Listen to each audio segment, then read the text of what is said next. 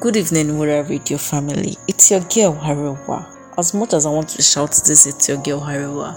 I feel so low. I feel so tired. I feel so frustrated. I feel. I don't know. Mention it. That's what I am right now. And why? See, our topic tonight is fraud. You might be wondering why I chose fraud as a topic of all things. And what's wrong? What happened with this babe? She wants to talk about fraud. I know, right? That's so weird. And even with the way I'm sounding, I sound like a victim of fraud. Is there a way victims of fraud sound? Well, if there's a way, I think I'm sounding like one already. Well, that's by the way. I'm telling my story tonight. Anticipate. Let's go on a short break. I'll be right back.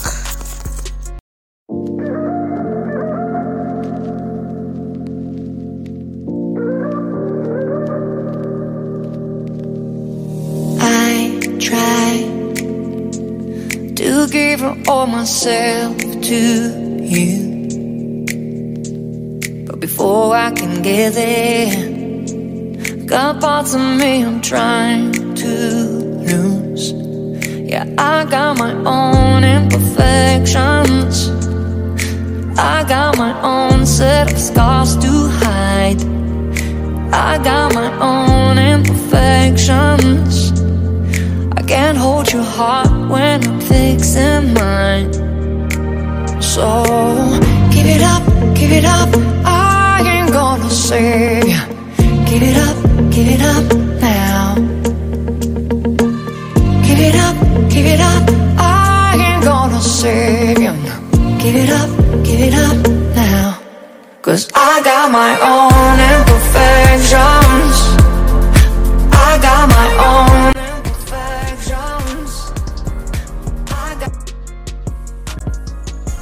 Fraud. I feel like we need to address what fraud means before we actually jump into the topic fraud. So yeah, there are a whole lot of things we all call fraud, which might actually not be fraud. So we realize that okay, we need to understand what surrounded the incident before we can name it as fraud. I think there are basically three things, if I remember, that surrounds one being frauded or one being a victim of fraud, or one before one can call a situation fraud.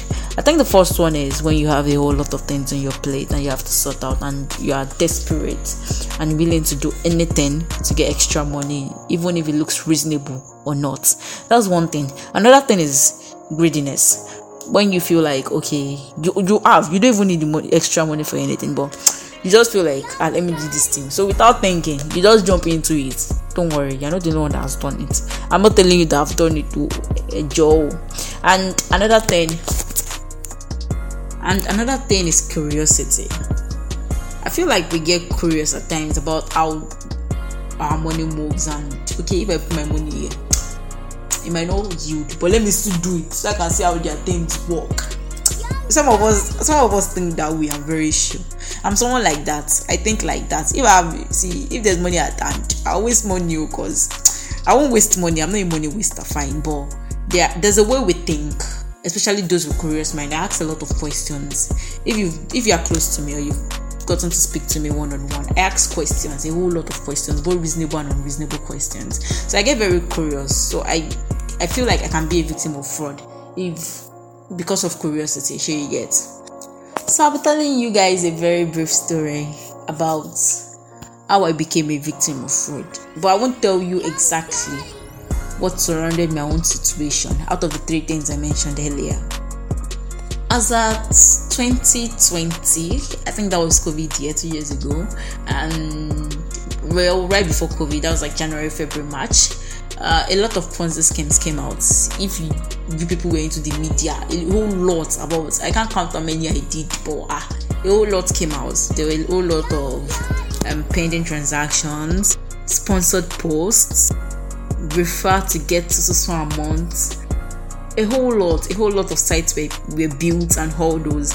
There was one that really pained me, but right before that, see, all these Ponzi scheme things, and you gain from some, you won't gain from some. It's a 70-30%. 70 that you won't gain from some, 30 30 that you gain from some. So I feel like it's just a whole lot of risk. So do it at your own risk and at your own pain. Sure you get. It's you that will cry the cry. Nobody will cry with you. Nobody will feel it with you. And when the money comes, if it comes, you don't have to spend your money. Nobody helps. So if you remember Rackstelly, well, I doubt some people will know it, but Rackstelly was one very legit app that came. It came. I felt like it came to stay because we knew the guy behind it and everything. We knew the behind the scenes. But unfortunately, a week after I got my own money, it crashed. It crashed. I was about to get my money back inside, but thank God I listened to outside parties that told me to calm down with beats that this thing will soon crash. But I mean, I knew the guy and how. I even had the CEO's number. I used to see his Twitter, so all that was on my mind was, can you really crash, man? Well, after it crashed, I waited for a while. Then felt like, babe, you can't keep sitting down. You spend all this money, finish. Let's find extra means to get extra money. I went to the same thing. I went back to the same thing because I had not learned my lesson, because my money did not sink inside the gutter at Rackstelly. I messaged one of my friends that brought deals like this to me, and then he gave me one. It was like, babe, you put 2K inside this thing. At the end of the week, you get. She mentioned the amount I will get. I'm not mentioning it here. Told me what I was going to get. If you refer people, you're going to get. I mean, I'm not one for those referral things, especially for apps like that for sites like that are not legit.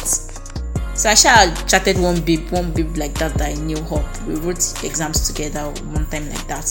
So why did I chat her? She messaged me recently that she needed money for stuff and all. So I was like, since you need money, better do this small thing. In a week you get your returns and all. She was like, Ira, this thing will not crash. I just showed that it won't crash. But thank God my big mouthed person did not tell her that. Don't worry, I'll refund you if it crash. God save me. If not, I'll just reject this saying that means I'll be owing to people debt. Going towards the end of the week, by Friday we realized the site was no longer working. In the midst of confusion, I called my friend. What is happening? And my guy told me the app don't crash. The shock on my face was like, I mean, these people are mad. That was what came to my head. But I mean, what could I do at that point? Nothing. My money had gone. Well, my money had gone. I felt so pained. I felt very pained. I didn't know what to do.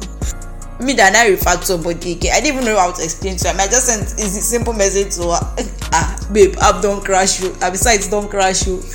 Money don't go. That was how I sent the message. I cannot picture her expression behind reading that message, but that was what I told her. I came clean and honest.